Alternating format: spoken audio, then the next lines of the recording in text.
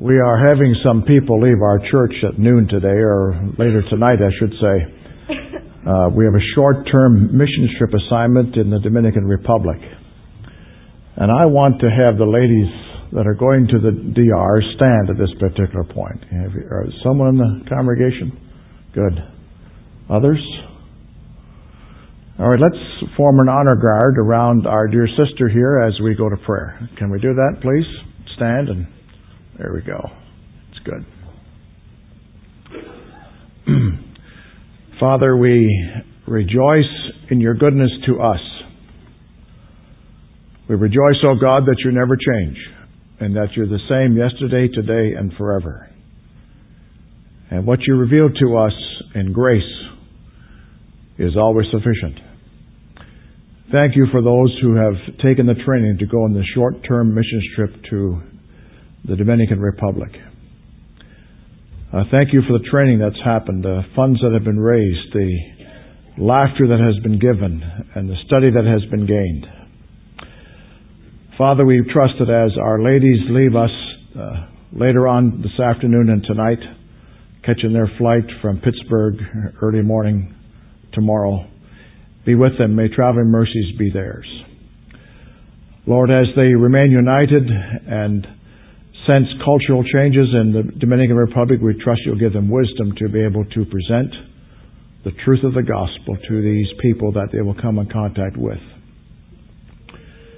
As a result of prayers and concern for lost people, may there be a sense of urgency that they can present the truth from a confident heart, nurtured by the Spirit. And we will see people come to know you in a personal way. We trust for health issues and also a sense of your abiding presence with them as they go about this task in the next several days. Bless each one. We commission them in the name of the Father and of the Son and of the Holy Spirit. We pray Christ's speed in their hearts to think and act and be blessed like the Master. And we trust the Holy Spirit will give them a great sense of your presence as you empower them for the ministries that are before them. So bless them, we pray. Father, we pray too for the congregational meeting that's to take place after the service this morning. Father, we pray that as we are part of that experience and preparation for the annual meeting, help us to be here. Help us to be glad for what's taking place in the life of the church. Thank you for what is taking place as we think of a new lead pastor and the time that's being spent in that process. We thank you for John Hall this morning as pastor of Children's Ministries. We thank you for his ministry amongst us in Sunday school, in the Awana program, nursery, preschool, and on it goes. We trust you'll give him a special anointing as we think and appreciate what he does for us in the life of the church. Bless he and his family. We trust that your hand of protection will be upon him as he continues to serve us. Father, we pray for Ron this morning, Ron Franklin, who's lost his wife this past Thursday. Father, what an example of your grace to him as he is so carefully taking care of his ailing wife. And Father, we trust that as Ron goes through this grieving process, may you be a part of his life with the words of comfort, the consolation that comes from the Spirit.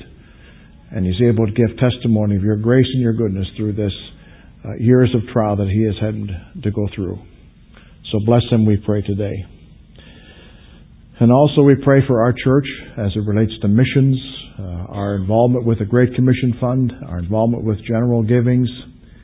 We trust that we will see answered prayers in so many areas of our church from a financial, spiritual, staff, elders, congregant, ushering perspective. May your hand be upon us, we pray in Jesus' name. Amen.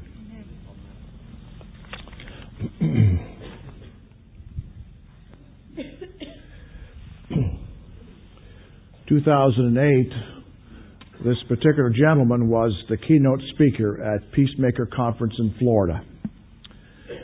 It was interesting to make our acquaintances again with judges and Christian attorneys and teachers and professors from various theological seminaries and pastors and counselors all kinds of lay people as it relates to what the Peacemaker Conference is trying to achieve in America and across the world. As this gentleman spoke, there was hardly a dry eye in the place because of his reflections on what peacemaking is doing in his church.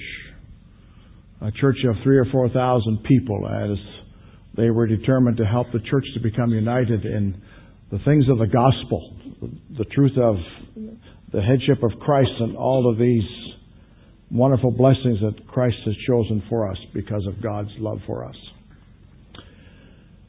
Right after September of 2008, there were a few things that started to happen in this man's life. And he noticed some twitching. He also started to lose the capacity of being able to run. He was an avid runner, marathons, etc. He also started to lose the sense of being able to swallow, and has not swallowed now for approximately 2 years.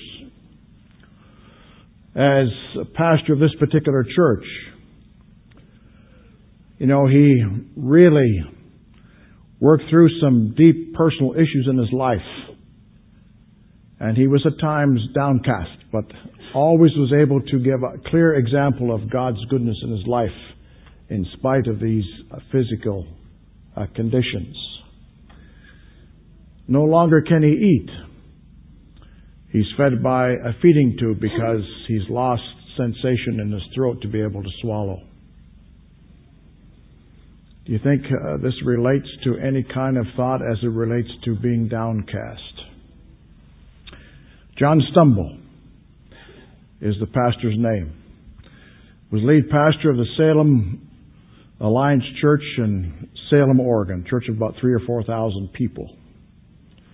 Has given up the post of being the lead pastor of that church. Basically what he does now is he's starting to walk a little bit. He's able to drive a little bit, but an awful long way to go as it relates to becoming normal. Giving up the headship of a church of that size through all of the nurturing work of the Holy Spirit, he's now become a writer. And you can read a lot of his blogs on Salem Alliance Church and notice the phrase John Stumble. You just click on that and you can read his weekly blog. What a tremendous nurturing work of the Spirit as you read that blog week by week and see how God has taken John through that particular journey. I remember John as he was in his first church in eastern Pennsylvania. Went through a couple rough spots in that particular church and it was my privilege to mentor him.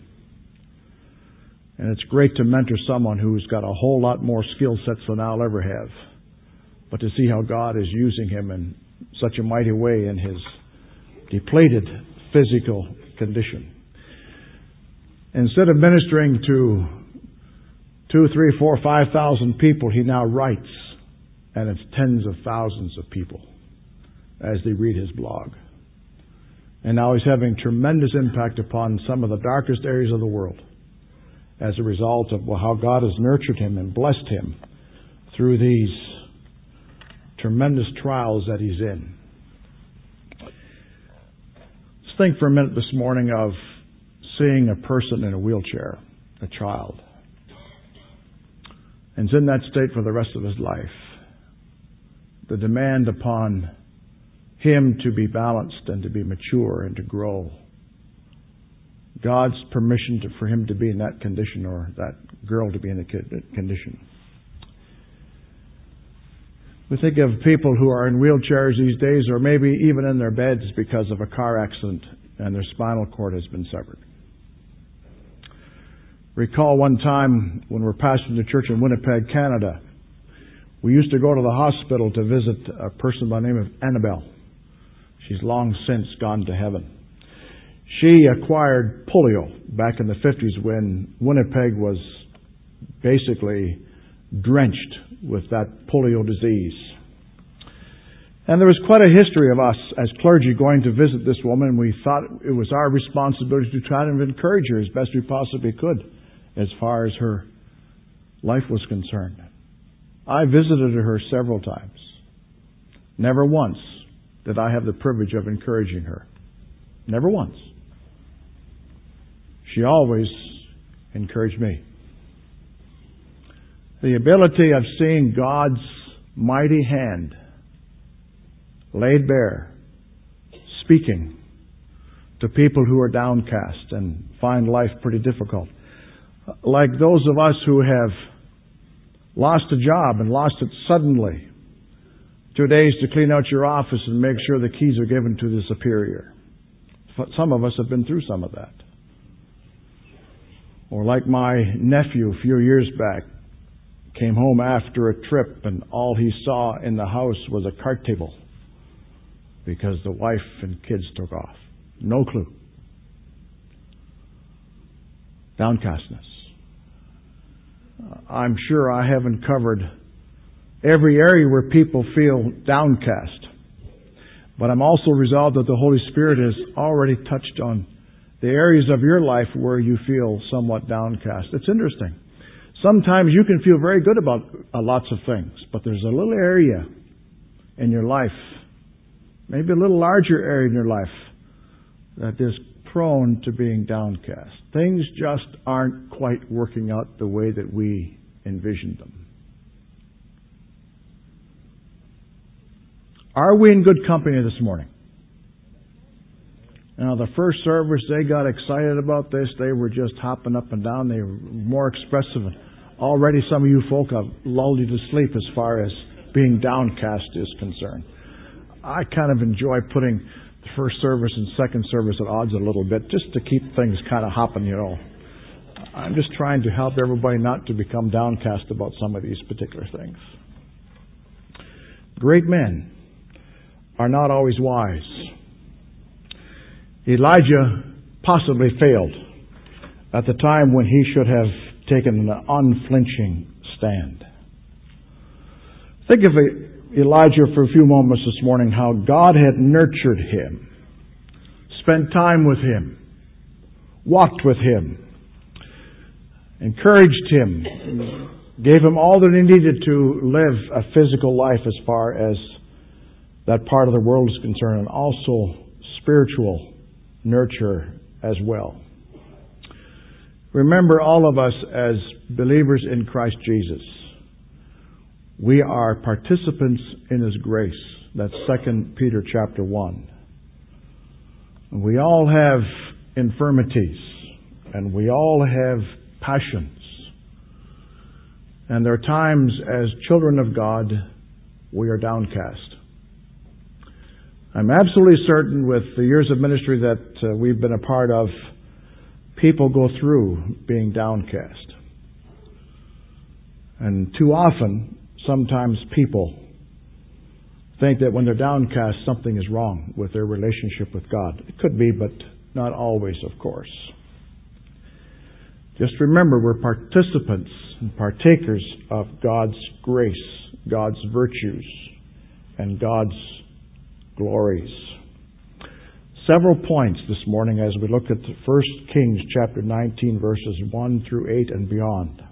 A cowardly flight. Elijah ran for his life. And just think of it. All of a sudden, this wicked woman gets up on her easy chair and shouts, "Elijah, because of what you've done to these prophets, in 24 hours, you're going to be the same." And, he's had exposure to see some of the trickery, the harsh words, and the behavior of Jezebel. Basically, ran Ahab. And we all know in life, as we have experiences of being downcast, there are things that cause us to become downcast when it seems that they're just a little more powerful than we are. We really can't change some of these things. Like the 8-year-old boy that's in a wheelchair for the rest of his life. That may not change. And we have these kinds of ongoing issues as it relates to our lives. And of course, this was an ongoing thing as far as Elijah's life is concerned. But let's just stop for a moment and think about this. Elijah was fed by the ravens. There was enough. Also, God kept the brook pure till it dried up. He also prayed in the woman at Zarephath there was enough food for Elijah and the woman and her son. Oh, there was tremendous heat there in terms of the death of the boy. But Elijah was used of God to bring the resurrection. All while that was going on, of course, we know the story. The prophets of Baal, of course, were being killed. Some pressures in that regard. We all know the taunting that took place between Elijah and the prophets of Baal, and, pray a little harder, cut yourselves, and let's see how your God will reveal Himself and send fire from heaven. We all know the story in terms of how Elijah saturated the altar. Water ran down to the brook. Just to make sure that when God reveals Himself through fire, it's pretty supernatural. Elijah saw all these things. Elijah also had a pretty solid understanding of being able to hear things pretty quickly. Heard the rain. And all of a sudden there was a cloud the size of a man's hand, and he read 18 miles as far as being ahead of Ahab is concerned and helping Ahab to avoid the mighty rain gush that obviously took place. Why would Elijah, with all that stuff, with all that experience, with all that evidence of God's supernatural work, why in the world would he become downcast? Jezebel spoke. She wasn't too kind. Elijah ran for his life, prayed that he might die. We need to remind ourselves of a few things as it relates to all of us who are followers of Christ. There are times we get pretty tired. Long-term faithfulness can become, in itself and of itself, a form of being downcast, because we're constantly fighting, as it were, against the pricks. And just think of it for a minute. Can you imagine the expense of energy, the expense of adrenaline that Elijah went through in praying fire from heaven, putting all that pressure on himself and trying to display the supernatural presence of God by virtue of his act in fire? We don't know how much he ate during this period of time. Probably enough, we don't know for sure, but probably not enough too. But running 18 miles in a desert condition, pretty hot, ahead of the chariot.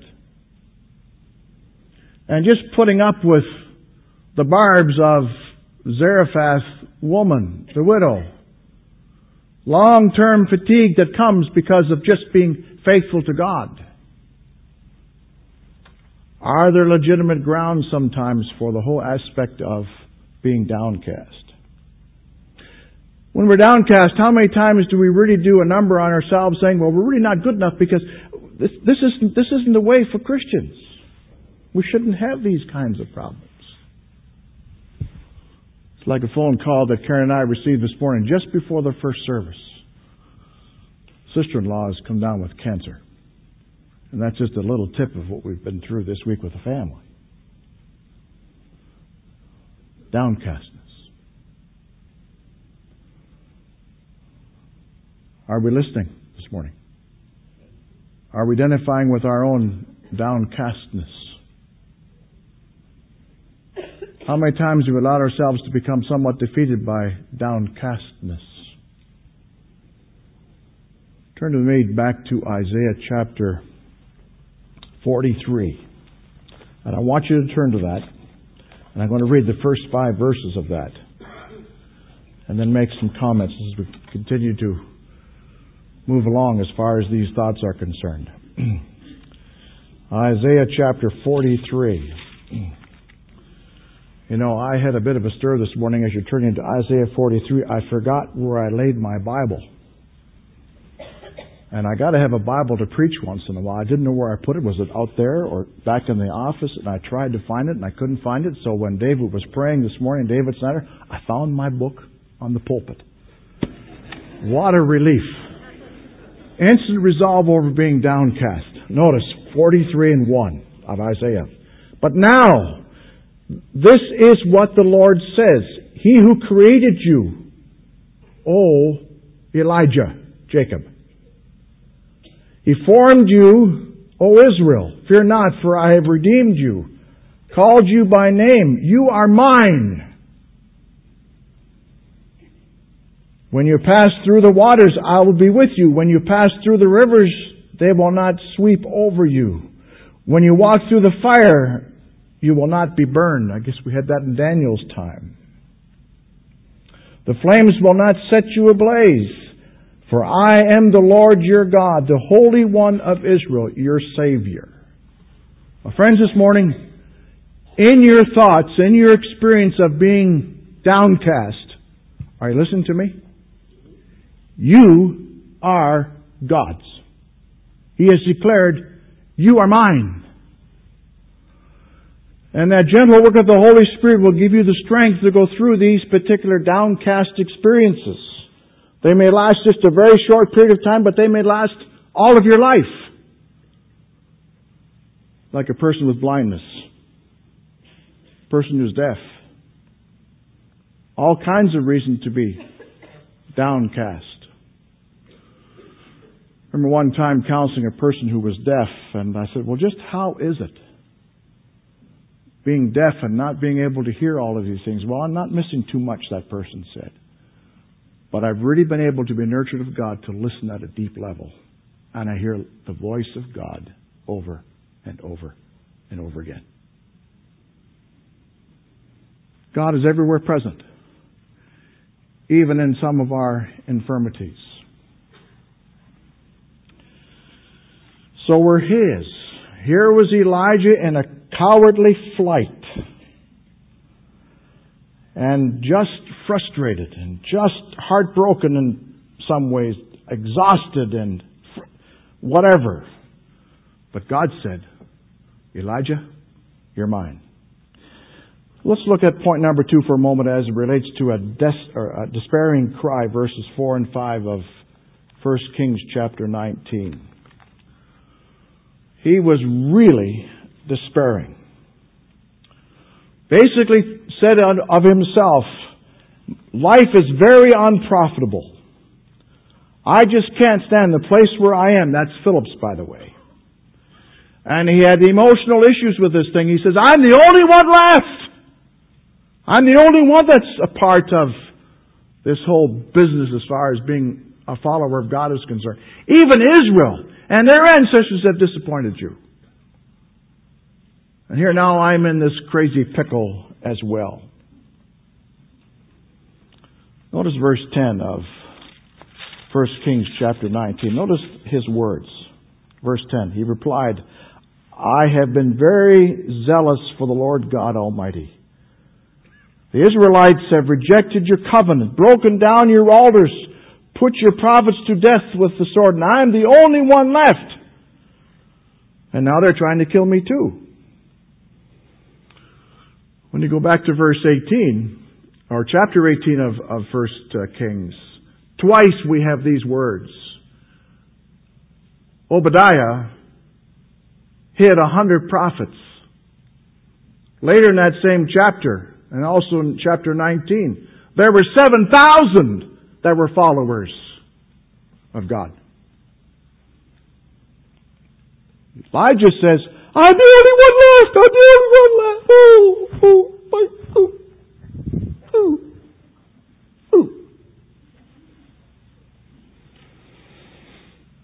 Didn't change God.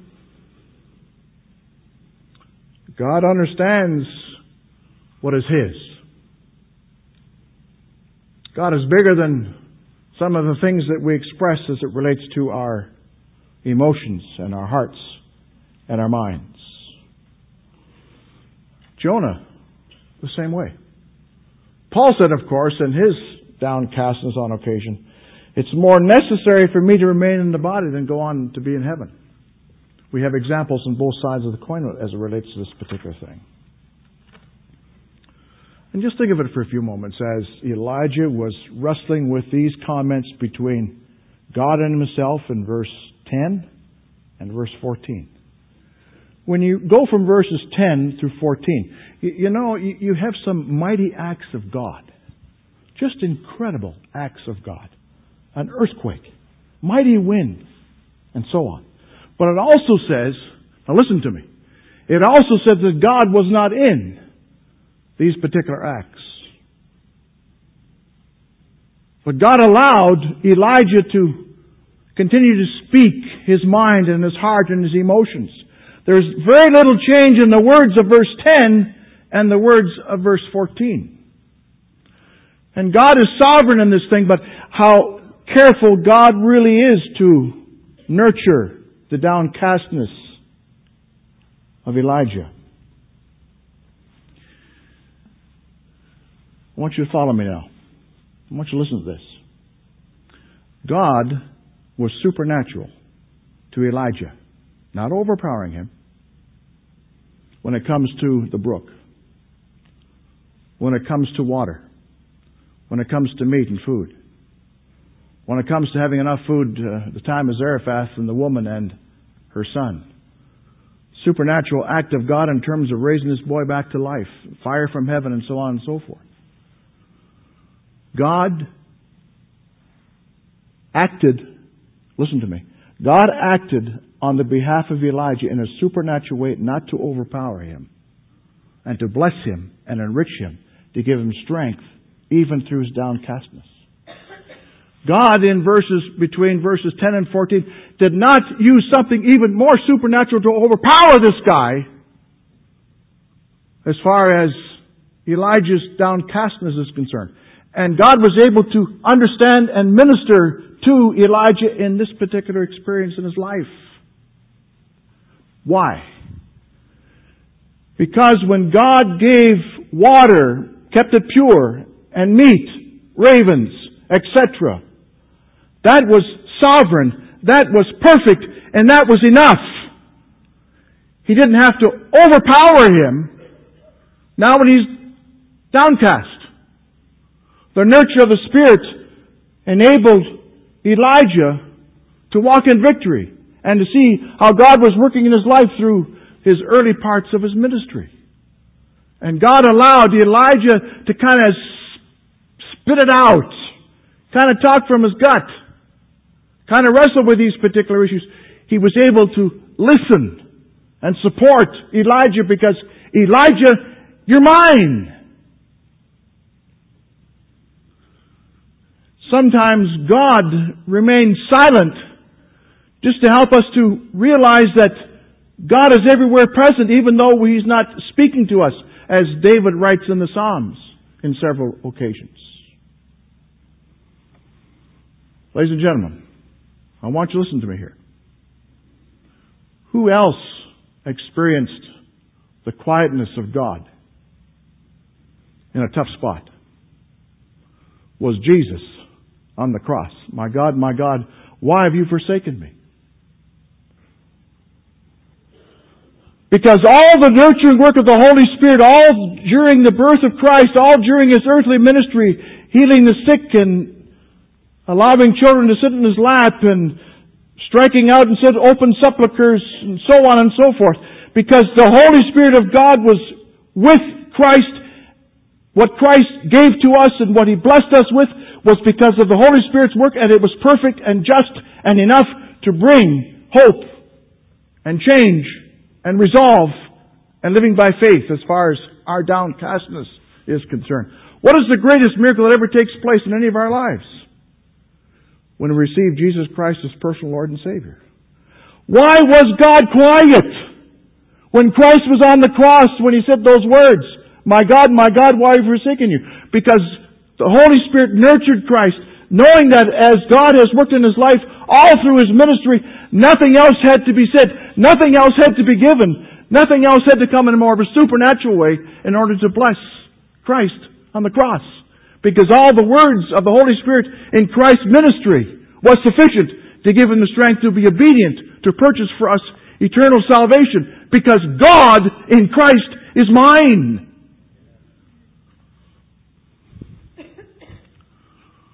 You know, God didn't make a mistake here by being silent with Elijah. We see the evidence of God's supernatural work in Elijah's life. Enough! And so, God didn't have to overpower Himself to kind of convince this boy who's having a little bit of a pity party. Didn't mean that, really. I just want you to listen. But as God continued to nurture this man, how did God speak to him? A gracious touch, point number 3, verses 5 and 6. The angel touched him. Now I know sometimes people don't like to be touched. But I remember one time in eastern in Ontario, Canada, there was a very difficult situation. A boy took his life. And the twin brother developed Crohn's disease because of loss of his brother. I performed that graveside service. Couldn't say a thing to this young man. Didn't have a clue what he was going through. But I touched him. And you could just kind of feel just a little heave. A little more of a heave.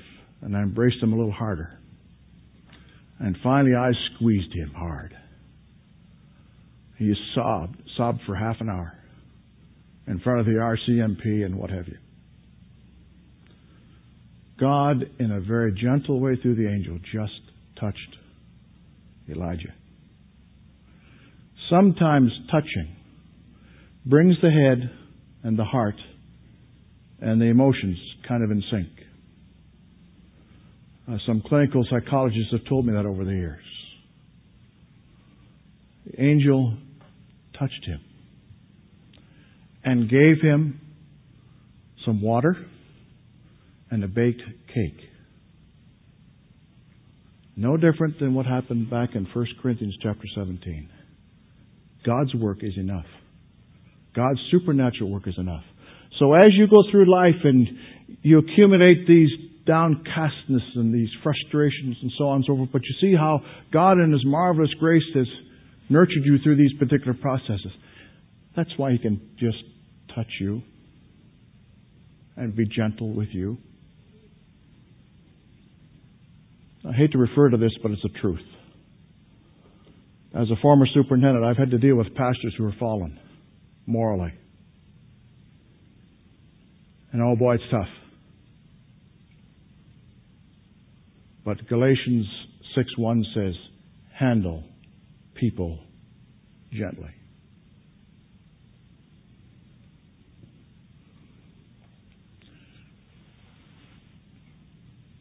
You still with me? So you may be very badly downcast this morning. He will touch you. He will reinforce all that what He's done in your life in your past. Bring it to sense that you're mine. And He will rehearse some of this stuff with you. And you're able to kind of put it together by the nurturing work of the Spirit and say, oh yeah, that's right. I've been through this before. It's harder now. But the supernatural presence of God will bless me and keep me indeed. You go on in the text here this morning. And the angel touched friend Elijah the second time. What happened there? We have a supernatural scene. He lived on that bread. How long? 40 days, 40 nights. Supernatural presence of God using something that Elijah already had experienced, the provision of God, but is able to nurture Elijah along for 40 days and 40 nights as a result of eating that particular cake. While that took place, what happened to Jezebel? She was ate by the dogs.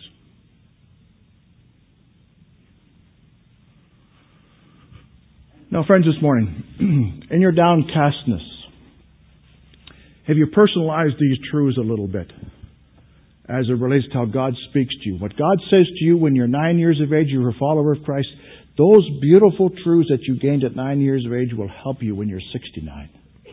And I'm almost there. Because as God delivered you at age 9, He will also deliver you when you're at age 69. And He'll build on those basic principles, but He deals with us gently and carefully and resolutely, and it's perfect. Always. In other words, if you're in a wheelchair or suffer from ADD, as my little grandson suffers from Asperger's, God will be enough to see it through. And when my little grandson was home, he's age 10 now, was home with us in Georgia back in Christmas time, the first thing out of his mouth to me, he said, "Grandpa, this is where I received Jesus." Yet he's got Asperger's. And he's a happy little kid. Has he downcast? Has he been downcast? Oh my goodness, because he's had terrible abuse in school. But Jesus penetrates his heart. Why do I know? I talked to his mother last night, helping with our computer, our home computer that crashed. It went to computer heaven. Keep this as simple as you possibly can. How God speaks to us. Always from a delivering point, because you're mine. And He builds upon that which is supernatural, not to overpower us, but to keep us going. And one day we're going to reign with Him. And He will give us the strength to bear these things when we are downcast. Some of you have fallen asleep, I think. Remember going to Prayer Mountain in South Korea years ago, and I'm a bit of a nosy Parker by nature. And so I thought, well, boy, we're just going up to the DMZ, and I thought, well, this is a good opportunity to just kind of sneak into North Korea. And I didn't tell my wife. So I got an American GI on my right and a North Korean soldier on my left. I think it was the other way around, but the story goes. So we started to walk across the bridge of no return. Quite a bridge. And we were walking and walking along, and we got at least halfway across that particular bridge. And the American GI was with me, and the North Korean soldier was with me. And all of a sudden, stop!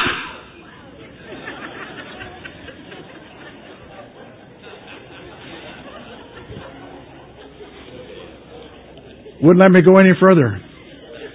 I remember using an illustration in church where there were rows of people sleeping. Can you imagine the depths of my fix that morning? Oh my goodness. Are we having fun yet? Are you still as downcast? Boy, I almost tripped in that cord. Point number 4. Just that gentle touch and that baked cake with water was supernatural. As Jesus was on the cross, my God, why are you forsaking me? That supernatural touch of the Spirit enabled Him to purchase for us eternal victory because of God's presence. So as we go through these periods where God doesn't seem to want to talk to us very much, He's always there because we're His. It's all growth. Amen? Gracious touch. Elijah was able to speak his mind. Didn't change God at all. But so tender and gracious was God. And that's the way it is with us. Is that your testimony? Father, as we come to the conclusion of this service, thank you for the story of Elijah. He was downcast, but how precious and sovereign, powerful, gentle you really were. And we have evidence of that in our lives this morning as we think of how you speak to us by the Spirit in our downcastness. And all of us experience that. But thank you, O God, that you're everywhere present, able to minister in these needs. We pray.